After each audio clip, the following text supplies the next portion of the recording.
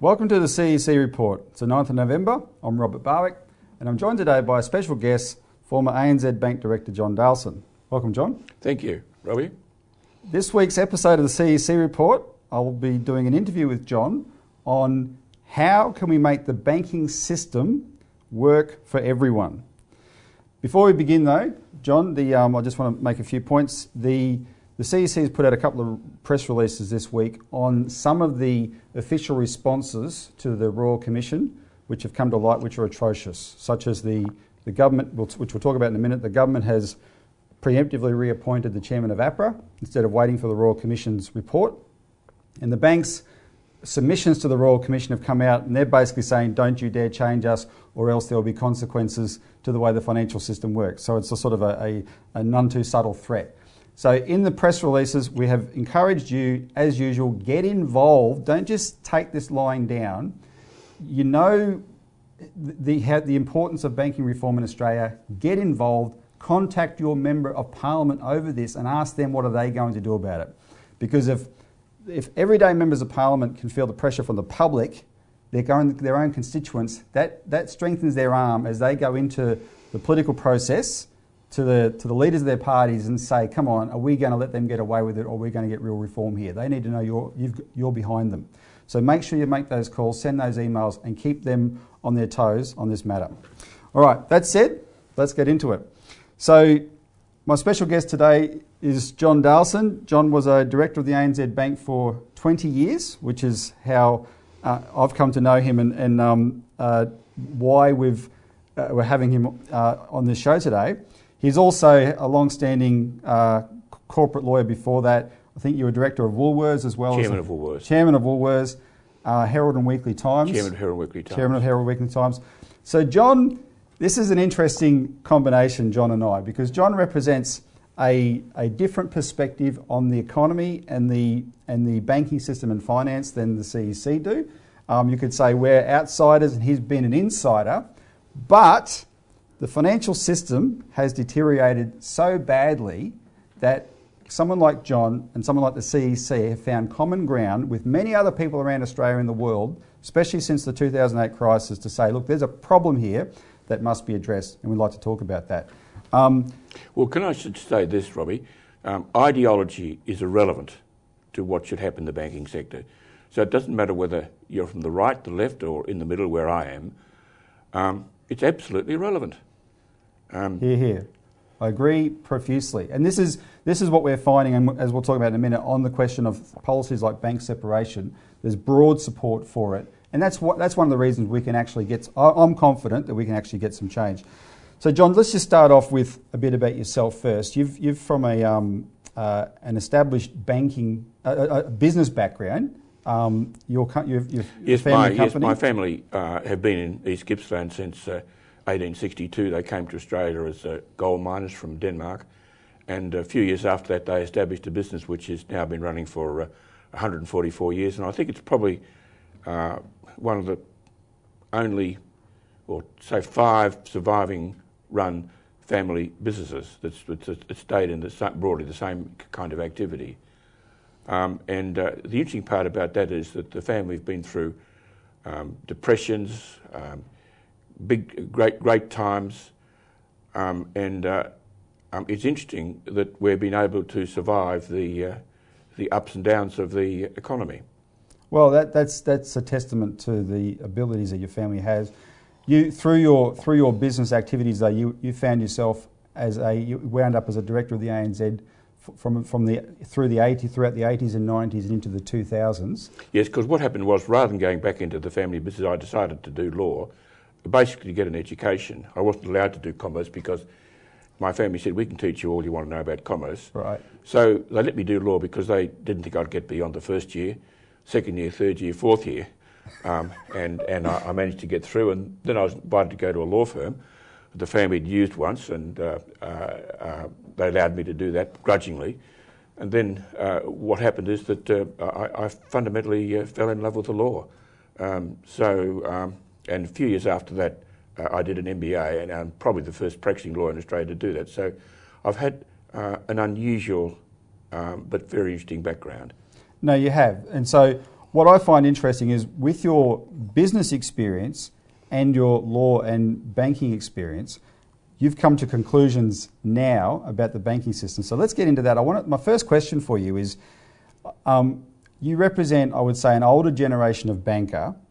How would you compare the banking system today, 14 years after you stopped being an director, with how the system worked in your time, especially in light of what's been exposed by the Royal Commission?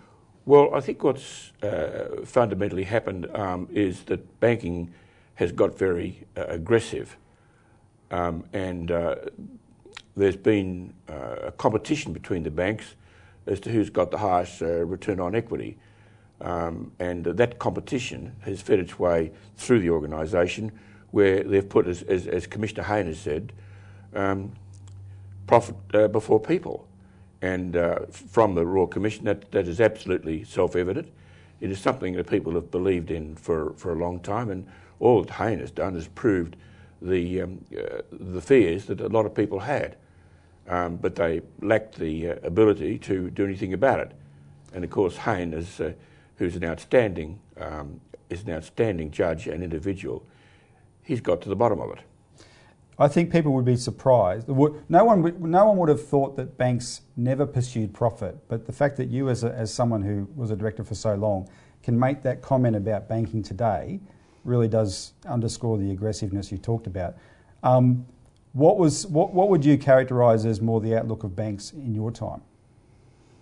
Well, they weren't fiercely competing to see who had the highest return on equity, and there was a greater inclination to serve the client, and there was a slightly higher social obligation, because what you have to remember is that the banks have licences as deposit taking institutions, and that's a privilege. And historically, there's been a sort of an implicit understanding that brings with it certain obligations. But now that's been completely disregarded. It's profit above all else. And that's what the issue really is today. To what extent should the banks reflect social obligation? Now, I think the government has a lot of levers, because they can place conditions on the licences and require the banks to do certain things. It's not difficult, and maybe this is going to, with the next thrust of the Royal Commission to be what are the solutions, maybe stuff like this is going to be debated. Well, but it is quite easily fixed. Well, let's get into some of that in a minute. Before we do though, I want to highlight, there's one particular question I have that I think your observation is important because of your business background. Because in when I started reading some of your papers, as a businessman, your criticism of the banks that you've made, in those criticisms, you've highlighted some of APRA's policies, the bank regulator, especially this risk weighting question, where they were able to incentivise mortgage lending above lending to business. And we can put a chart up on the board on the screen, and you'll see this dichotomy from the banks where they put all their lending into mortgages and not business. I'm well aware of that. If you look at the chart, you'll see that the mix of business lending to mortgage lending has deteriorated enormously. And how damaging do you think that's been? I think it's been extremely damaging, and that's and APRA are partly responsible for that. APRA claims to have saved the system in the global financial crisis. I think APRA, in fact, has caused a great deal of damage. I'm hoping that this might be, that APRA might be more exposed than it has been. I've written extensively about this, but I don't seem to be getting any traction on the subject. Well, look, let's take a quick break. When we come back, we'll get into this question of the problems and solutions.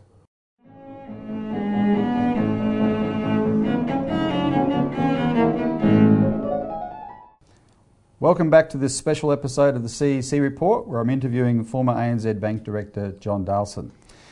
John, in 2014, the Abbott government set up the Financial System Inquiry, and it was headed by David Murray, the former Chief Executive of the Commonwealth Bank. That inquiry and the report it wrote did not mention any of the problems that have now been exposed by the Royal Commission. At the time, you were one of the only people aside from, like, we criticised it as well, but you criticised it forcefully.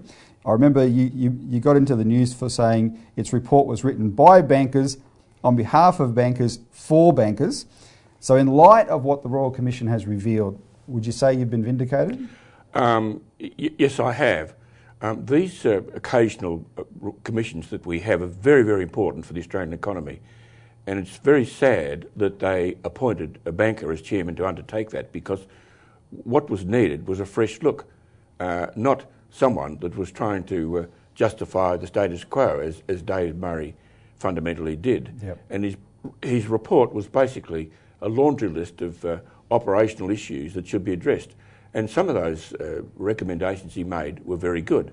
But he didn't look at the structure of banking. He didn't look at the declining reputation of the banks. And that was a first-class opportunity to do it. Now, Murray, having failed to do that, means that we've lost, 5 years? Yep. We've lost 5 or 6 years until Hayne has come along, who has cut through... Who's not a banker. Who is not a banker, but a very intelligent guy, a very experienced judge, who has cut through a lot of nonsense and got to the fundamental issues, which is incredibly refreshing. Yeah, well, he is a fearless individual, and he will do nothing, leave no stone unturned until he gets to the bottom of the issue. Well, viewers would be interested to hear you say that. And just to make the point, you actually know Kenneth Hayne, don't you? Well, when you're a corporate lawyer, Yeah. you tend to come across all the QCs, either in cases that they may have done for you or against you. No, I don't know him well, but I know enough about him to say that he is an outstanding individual, and one should look and think very carefully about the recommendations he's making. He's got a big team behind him to help him with detail, and my view is he's been very clever.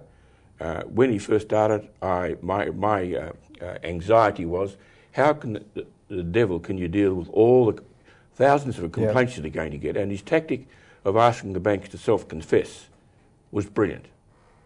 Now, on these matters I mentioned at the top of the show, where the banks have said in their submissions, don't touch us, the government has basically sent the message by reappointing Wayne Byers that he has our confidence.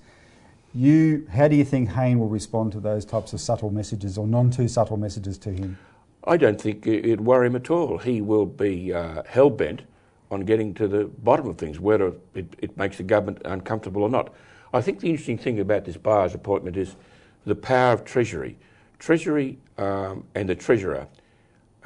Treasury is a very, very powerful agency, as indeed is the Treasurer in terms of a government. Yep. And they're very quiet. They work in the corridors. They're not out there in the public domain, and their influence is phenomenal. And what Treasury will be concerned about in all this is they will not want to dilute their power and influence. No. And whatever and any recommendations they come up with, you have to reinterpret and say, what is Treasury willing to do? No treasurer, even in a corporation, likes to let go of the finances. It's understandable they'd behave like that. But it is interesting seeing how it plays out. I think the appointment of Byers or the reappointment, I should say, is extraordinary. Yeah, and not to wait, I find interesting, and in my view, that's the Treasury, who are very powerful in influencing government, protecting the status quo. And the other question about Byers himself is his connections to the Bank for International Settlements and what influence they may have had over this, because that avenue into Australia is a way that weakens democratic accountability over our system. Well, the difficulty, he was very successful internationally and played a big role in developing international banking standards. But the difficulty about that is that every country is quite different. It's got very, very different needs. Now, the problem with Byers is that he wants to import to Australia the international standards, some of which are relevant and some of which are not. And my view is that our banking regulations could have been and could be more tailored to what is in the interests of this country. Well, let's talk about now the things that the Financial System Inquiry should have touched on and that you've been highlighting. You're a fierce critic of APRA from a unique position of an ex-banker. I love this quote. You called APRA the monster that protects the banks. What do you mean by that?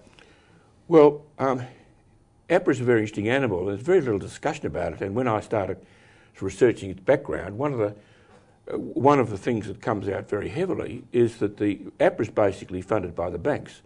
And there's a huge number of bankers in APRA. So in APRA, there's a lack of highly intelligent individual people that have got the background and nous to challenge the bank model and to challenge the banks. And it really is quite incestuous. In fact, one bank chairman publicly thanked APRA for the fantastic job they did. When that comment was made, I was a bit stunned. And of course, after the research I've done, I discovered why. Because APRA makes the banks very competitive. And the fascinating thing is that the Productivity Commission is very concerned about APRA's role and takes the view that a lot of APRA's regulation is in fact anti-competitive. Yeah. It is not. It is not fostering enough competition in the banks. It's having the reverse effect. And I hope that we get into that issue. And whether we do, I'm not too sure if that will be within Hayne's mandate, because where this leads you to is the structure of banking in Australia. Yes. And the difficulty is we are a small country, and it is inevitable in the various business segments that monopolies will emerge, because a lot of our companies are world-class operators, and it's inevitable that they will gradually build up a concentration in the market that really is unacceptable. And that's the problem with the banks. Yeah, this is oligopoly. It's an oligopoly, but it's worse than an oligopoly, because what in effect is happening is the banks are all the same. You could take the badge, you could take the Westpac badge and put it on ANZ, and no one would notice the difference. Banking is changing rapidly, and we need innovation, and we need it fast. And the only way that's happening at the moment, or the main way it's happening at the moment, is all these small fintechs. Yeah. Although there is evidence that some of the banks, like Westpac and NAB, probably all of them, are trying to cope with this space. But whether their activity is enough to open up banking or restructuring banking is questionable. Well, let's take another break, and we'll come back. We'll continue this question and look at the question of complexity too in the banking system.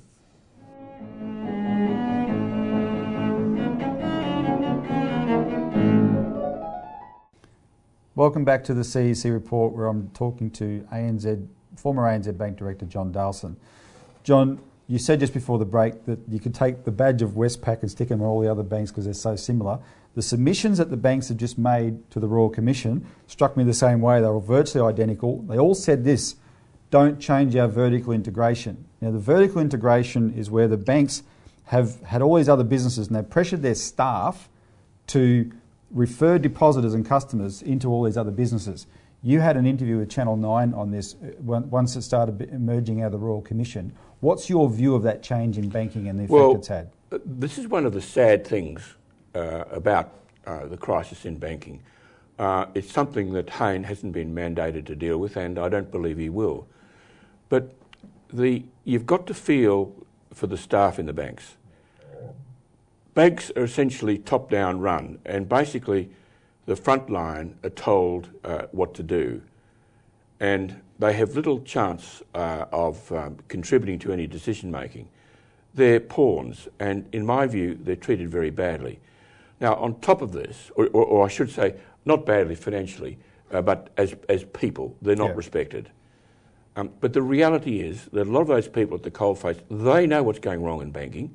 You recall with the CBA scandal, the Austrac scandal, that the people at the coalface complained, but no one listened to them. Now, I think that's appalling in any corporation where you've got people at the coalface know something is going wrong, but the senior management won't listen to them. So, in all this debate, spare thought for these people in the banks. Yep. Remember that a high proportion of them are going to be made redundant as well. Tomorrow they could lose their jobs. So the banks, in making decisions who's going to stay and who's going to go, clearly you don't help your cause if you're pushing for change. So I really wish the media would focus on the plight of the lower management and frontline employees of banks. Well, let's talk about... I wonder where the unions are. Good question. Financial sector union, pay attention. Let's talk about one solution, John, that can address a lot of this, which we agree on, which is structural separation, separating the commercial deposit-taking side of banks from other businesses, especially investment banking. Yeah. What do you think of that? And interestingly, also to elaborate, why do you think it's in the interest of shareholders? Because that's a unique argument you make. Well, my view is that banks are very complex organisations, and with technology to become even more complex. Yeah.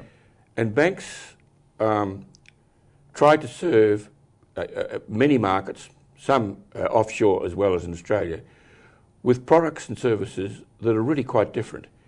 And it's an enormous management task to be able to handle that.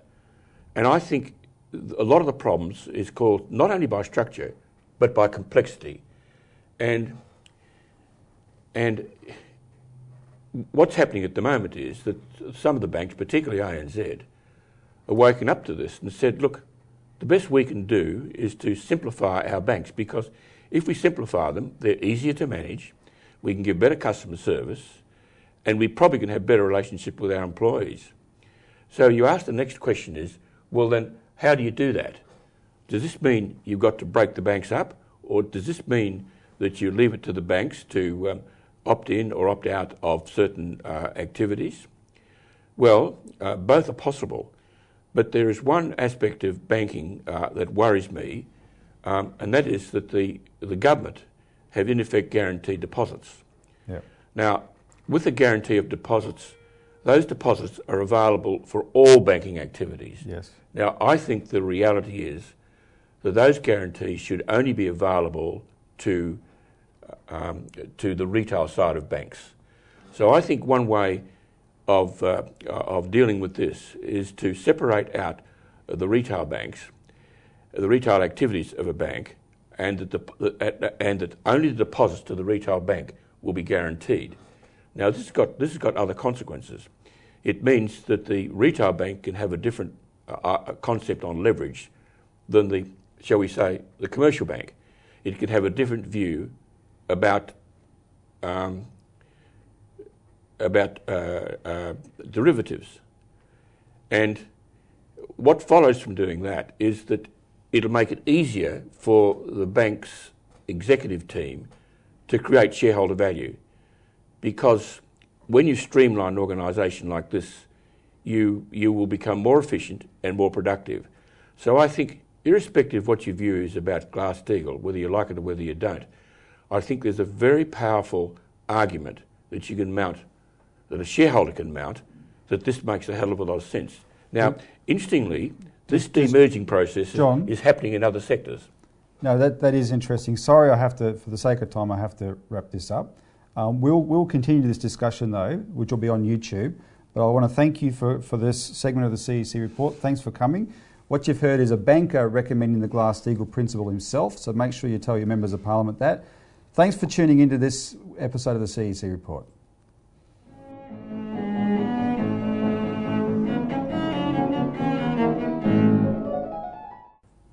Welcome back to our YouTube viewers, where I just want to continue the discussion we're having with John Dahlsen on what's needed to fix up the banks. So before we had to end that, John, you were talking about how there is demerger happening in not just the banks but in other sectors as well, which is an example of why banks need that principle. Is that what you're saying? So that because complexity has to be addressed here. Yeah, it definitely has to be, and it's a shame that there isn't more debate about this in the community, because if it was, you would get all the smart investment bankers around town looking at it and being quite excited about what the opportunities were. But to enable demerging to take place, there are some difficulties. There are capital gains tax and stamp duty issues, and I'm not unsure that some banks, and I think one, looked seriously at a demerging in terms of it had a belief that it would create great shareholder value. But what stopped them was the capital gains tax and stamp duty inhibitions. Now, one thing that a government could do is that it could say, for the next 2 years or whatever, we'll have a period where if you want to demerge, we'll pass legislation that frees you of capital gains tax and stamp duty issues. Now, it's not easy because stamp duty is a state cost. But I think the arguments for doing it would be so powerful that I can't see why the states wouldn't cooperate in the process. Well, our legislation that the CEC drafted, which Bob Catter introduced into Parliament, would give the banks 2 years to demerge, and I think it would be you would say that for it to work properly, the government would probably have to look at those things and go, well, if we're going to require the banks to demerge, we should remove these obstacles that are in the way as well. That's right. To make it happen. Before we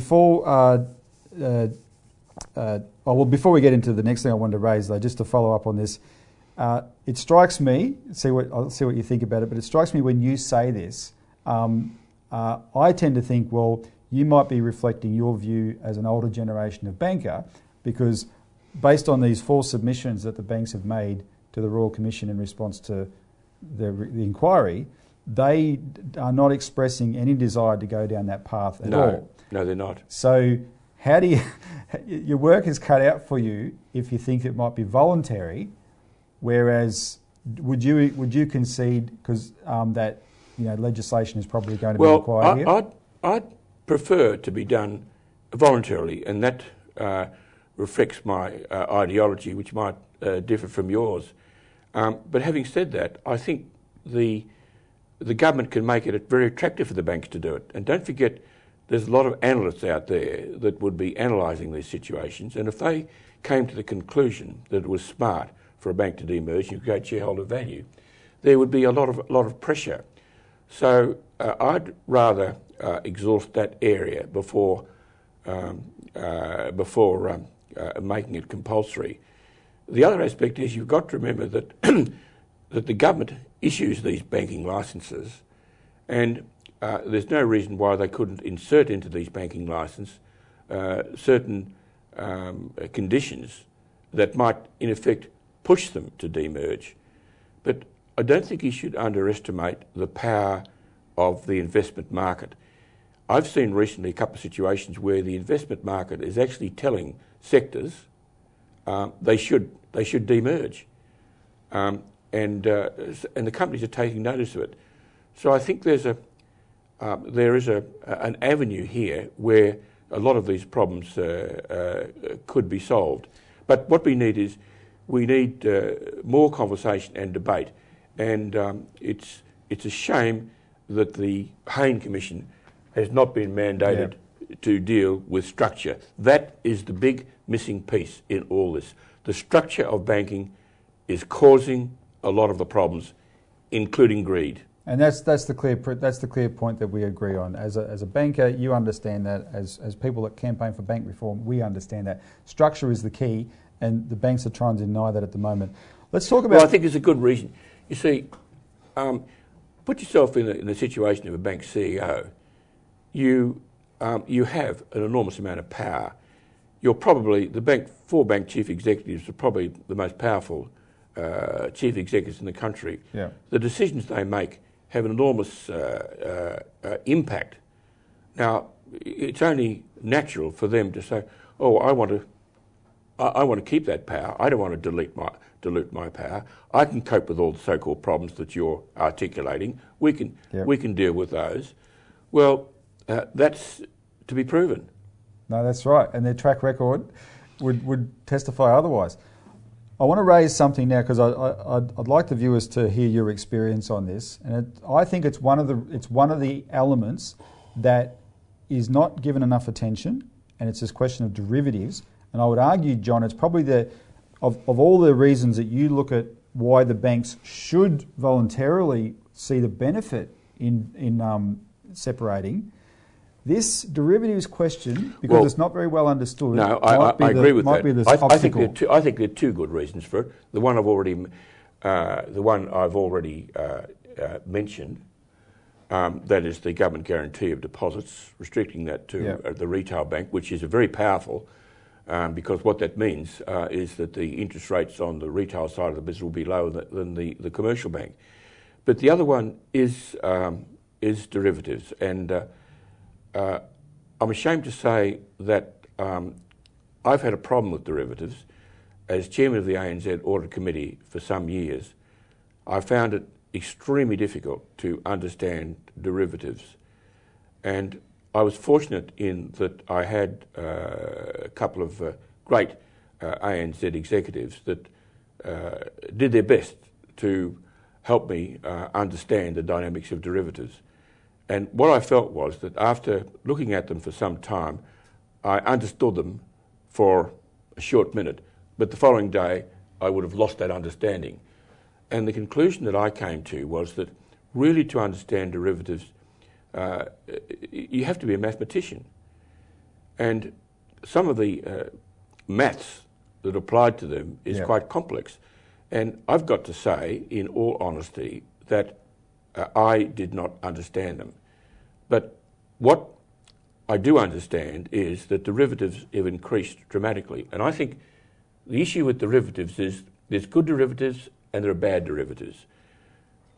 What a bank is all about is matching its assets and its liabilities. And where it can't do that, the profile of deposits, the profile of its lending, it is quite legitimate for a bank to undertake derivatives to try and do that matching, provided the company they're doing the derivatives with can stand by those derivatives in the event of a call. But there's another class of derivatives which I think are no more, no less than gambling, and basically undertaken by traders to make a margin. And my view about that is that you may as well go to the casino. And the difficulty I have about the gambling type derivative is that they're even more complex than standard derivatives matching assets and liabilities. Standard hedging derivatives. That's right, standing hedging, which I think are very desirable, and banks should be encouraged to do that, provided the whole of the derivatives is worth powder and shot.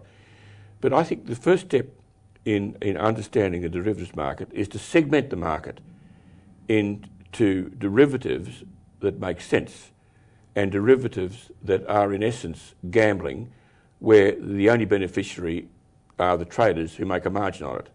Now, until you get that information, until you get the segmentation of derivatives, it's very hard to work out what to do about them. In the meantime, the alarm is that the amount of derivatives is absolutely astronomical. And you would have to ask yourself is that if the derivatives had to be honoured, what would happen? And my gut feel is that there's no way they could be honoured. So we have a problem there, and I think they should be unwound. But I can't tell you how they should be unwound. But what I would want to do is that if you want to separate the banks by separating retail from commercial, then one thing I would strongly recommend is that the only derivatives the retail bank can engage in are genuine hedging and genuine matching the assets and liabilities, and not to get into the gambling. Now, what that does is that it isolates the problem in the commercial bank. And let's face it, a commercial bank has a very different risk profile. And if it wants to go and engage in that, that's fine, as long as its shareholders know exactly what is happening. And I don't believe shareholders and the market understands derivatives, and I don't. Well, that's a very important perspective you've provided there. I can tell you now, if we did a separation of the banks, the proportion of the gambling derivatives that are left will be by far the greatest of them all. The derivatives that stay with the retail banks will be very small.